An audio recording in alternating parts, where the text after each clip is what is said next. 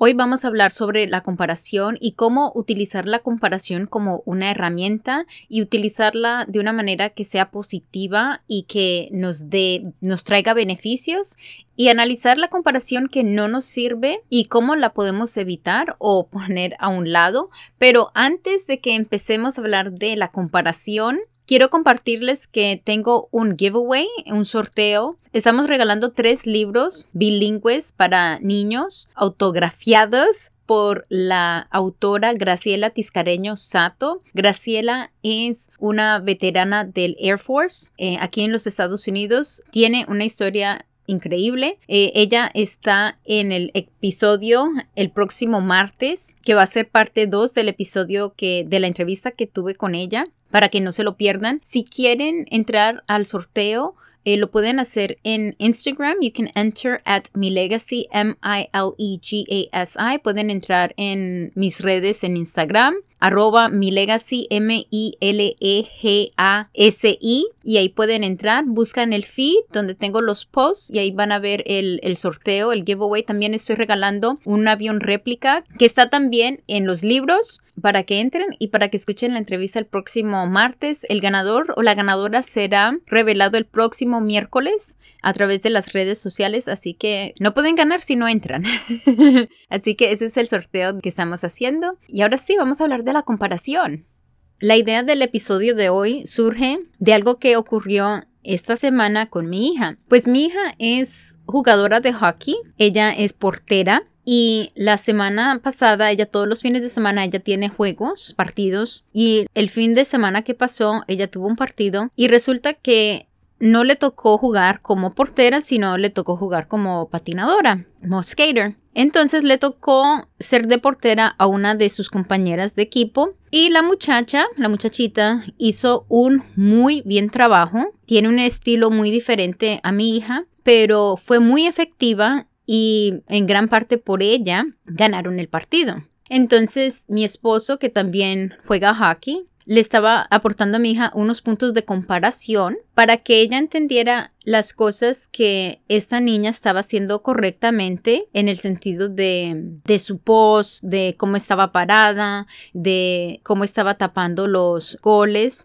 Y también dándole un punto de referencia de qué era lo que no estaba haciendo tan bien. La idea era no de criticar a mi hija, sino de mostrarle y darle un punto de referencia de las cosas que esta chica estaba haciendo bien, lo que necesitaba ayuda y en dónde nuestra hija podría aprender o qué cosas podría aprender de esta muchachita.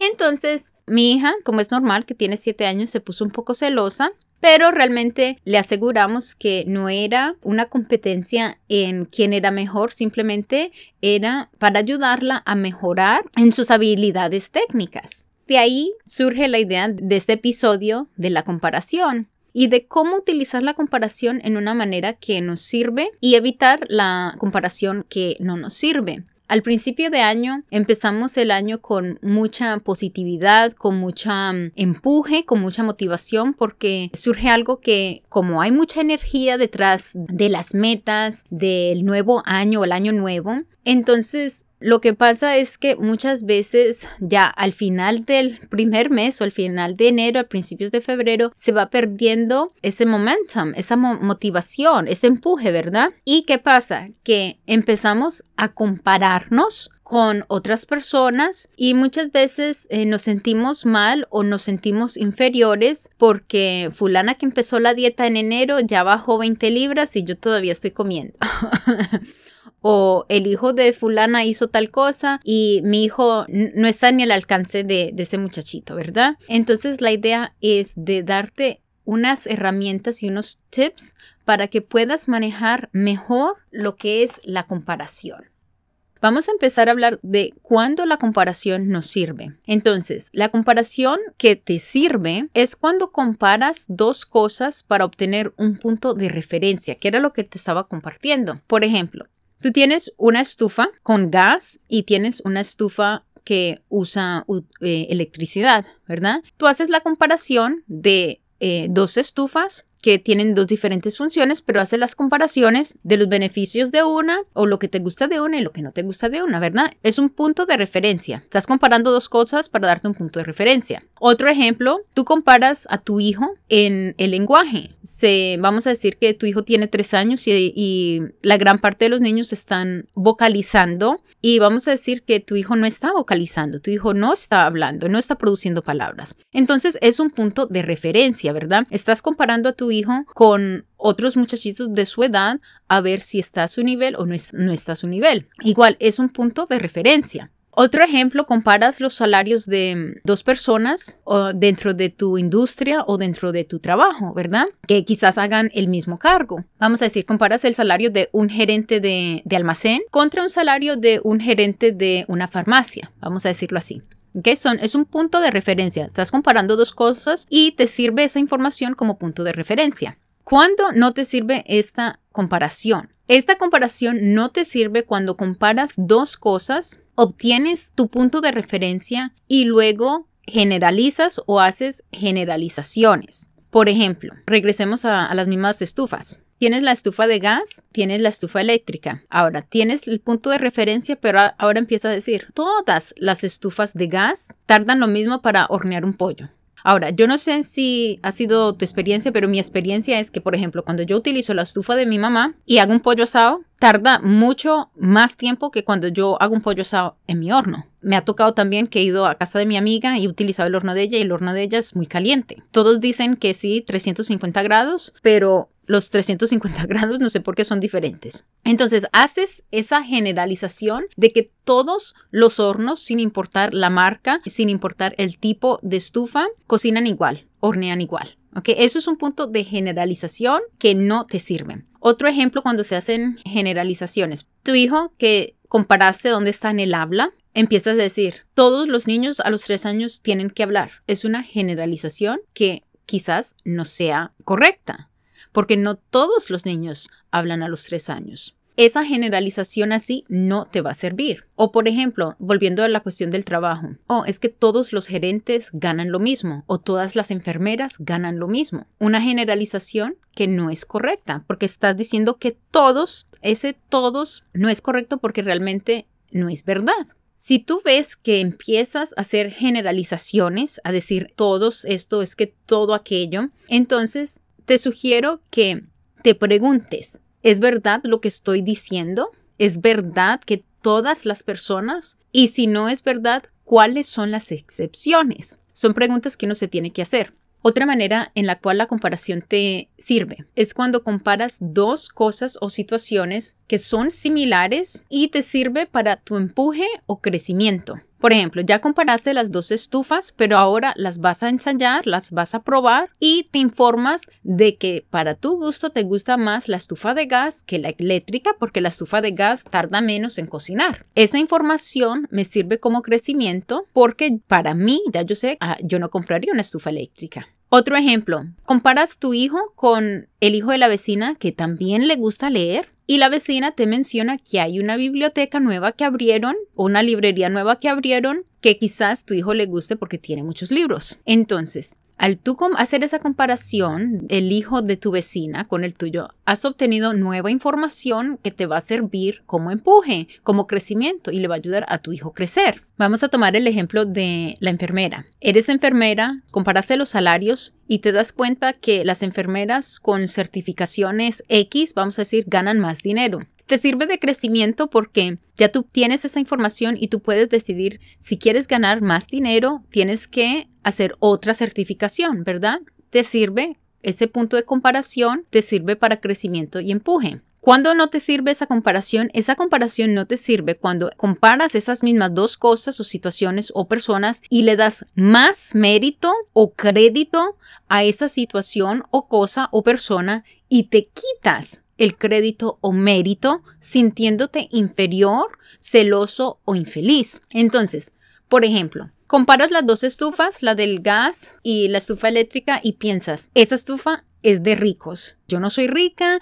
y nunca podré tener una estufa así. Otro ejemplo, el hijo de la vecina es mucho más inteligente que mi hijo, se ve que ella es muy buena mamá, quizás lo tenga en escuela privada, yo no puedo meter a mi hijo a una escuela privada porque no tengo el dinero y de todas maneras mi hijo no le gusta la escuela y no es tan inteligente, entonces ni modo, ¿para qué ni pensar? Otro ejemplo, el del trabajo. Yo no puedo ganar lo que ganan las enfermeras X porque no tengo la experiencia ni los certificados. ¿Y quién contrataría a alguien como yo, sin experiencia, sin las certificaciones? Y además no creo que tenga la apariencia de una enfermera. Ahí es cuando no te sirve esa comparación porque no estás utilizando la comparación para un empuje o una manera de crecer, sino que haces la comparación y te sientes peor o te sientes inferior o te sientes celoso o te sientes infeliz. Ahí es cuando no te sirve. ¿Cómo podemos trabajar en esto para que no te sientas inferior, no te sientas celosa, no te sientas infeliz? Y estos son unos consejos que me han ayudado a mí muchísimo a través de los años. El primero, y si has escuchado mi podcast desde hace tiempo, sabes que practico mucho la gratitud. Y el primer tip es apreciar lo que tengas. Aprecia lo que tengas. Mira, siempre va a haber alguien que tenga más que tú. Siempre. Va a tener carro más bonito, cuerpo más lindo, hijos más inteligentes, casa más hermosa. Siempre va a haber alguien que tenga más que tú. Pero porque alguien tenga más que tú, no significa que esa persona tenga más felicidad, más armonía, más buena comunicación, más valores, más gentileza, más amabilidad. Hay cosas que no son materiales que tienen mucho más valor, pero especialmente, no sé por qué, nosotros los latinos le ponemos mucho valor a lo material. O sea, está bien que te guste la marca, está bien querer el carro, está bien querer la casa, etcétera, pero nos tenemos que preguntar, si yo no estoy feliz con poco, ¿seré feliz con mucho? Cuando uno aprende a valorar lo que tienes hoy en día, te das menos motivo para hacer comparaciones y para sentirte inferior a los demás. Porque si tú eres feliz contigo misma, donde estás, con lo que tienes, entonces no te va a importar que fulana tenga más, no te va a importar que fulana tenga tal cosa, porque tú vas a estar segura en ti misma y en lo que tú tengas o lo que tú tienes y no te vas a dar la razón para ni siquiera hacer esa comparación. Ahora, segundo tip, cuando te sientas inferior, aprende a descubrir cuáles son tus triggers y evítalos. ¿Qué son triggers? Triggers son cosas que quizás tú haces o patrones que tú haces o acciones, vamos a decir que son acciones que tú haces que cuando tú las haces te sientes celoso, te sientes inferior, te sientes peor. Entonces, esas cosas o circunstancias en donde te sientas inferior, trata de quitarte de esas situaciones. Por ejemplo, estás en Instagram o estás en las redes sociales y cada que ves la página de fulana o perana te hace sentir menos, te hace sentir mal, te hace sentir inferior, infeliz. Entonces yo te hago esta pregunta, ¿por qué la sigues? ¿O por qué lo sigues? ¿Nada más para chismosquear, para ver qué más tienen? No, la que se está perjudicando ahí eres tú y no la otra persona, porque la otra persona está viviendo su vida, no tú. Tú estás viviendo tu vida, pero te estás dando mala vida a causa de otra persona. ¿Por qué uno da esa mala vida si los demás nos están dando mala vida? Mira, yo llevo 5 años en mi negocio y es muy fácil yo comparar mi situación con otras personas que quizás empezaron cuando yo empecé. En su negocio están,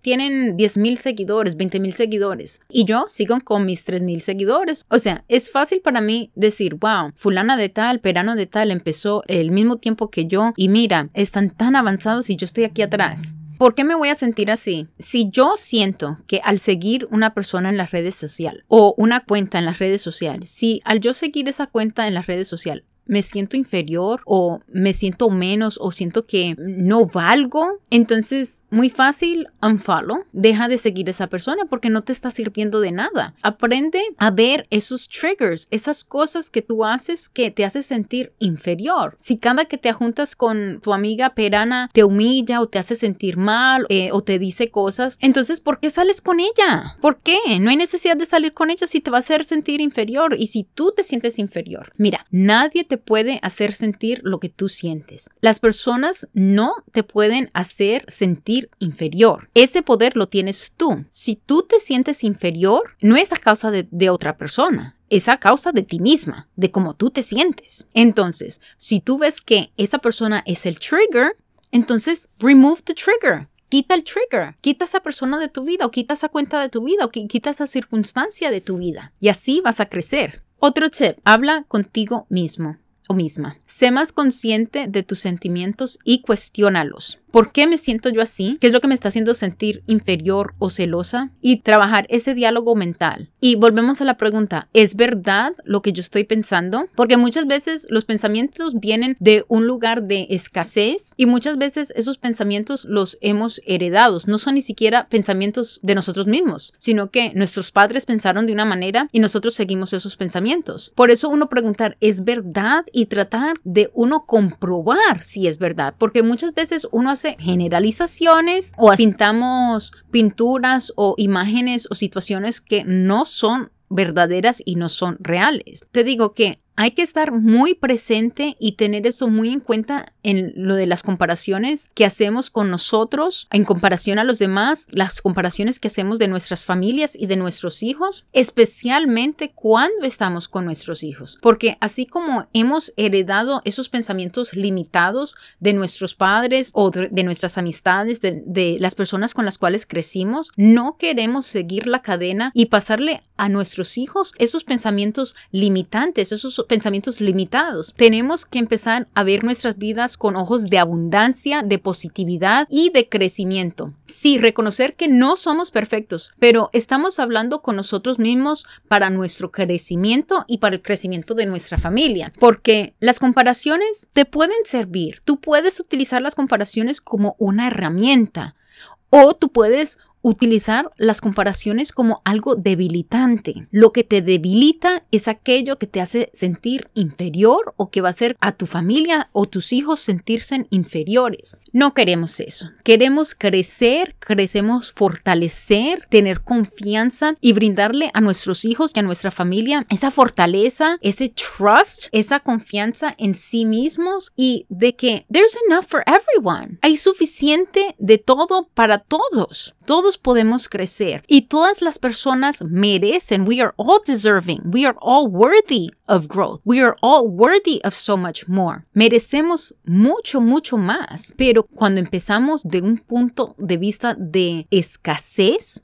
o de inferioridad o de no tener valor, que no lo mereces, entonces sí, vas a hacer muchas comparaciones, sí, vas a seguir con muchos celos, sí, vas a seguir sintiendo inferior, and you're going to perpetuate the cycle. Y el ciclo se perpetúa en una manera negativa y no vas a crecer, y lo más triste es que tus hijos y tu familia no van a crecer. Y la idea es que nosotros como latinos, como hispanos, como cultura, dejemos las cosas del pasado que no nos sirven y cambiemos la mentalidad de una mentalidad más positiva, una mentalidad de crecimiento y de abundancia que sí nos va a servir y que les va a servir a las próximas generaciones. Con eso te dejo con mi práctica de español. ¿Qué les pareció? Not too bad, not too bad. Les dije que iba a hacer más podcasts en español porque quiero practicar, quiero ser un ejemplo para mi hija que está aprendiendo 3 idiomas. Quiero ser un ejemplo para ella que cuando se aprende un idioma sí se puede continuar y sí se puede fortalecer. A las buenas o las malas, machacadito, pero...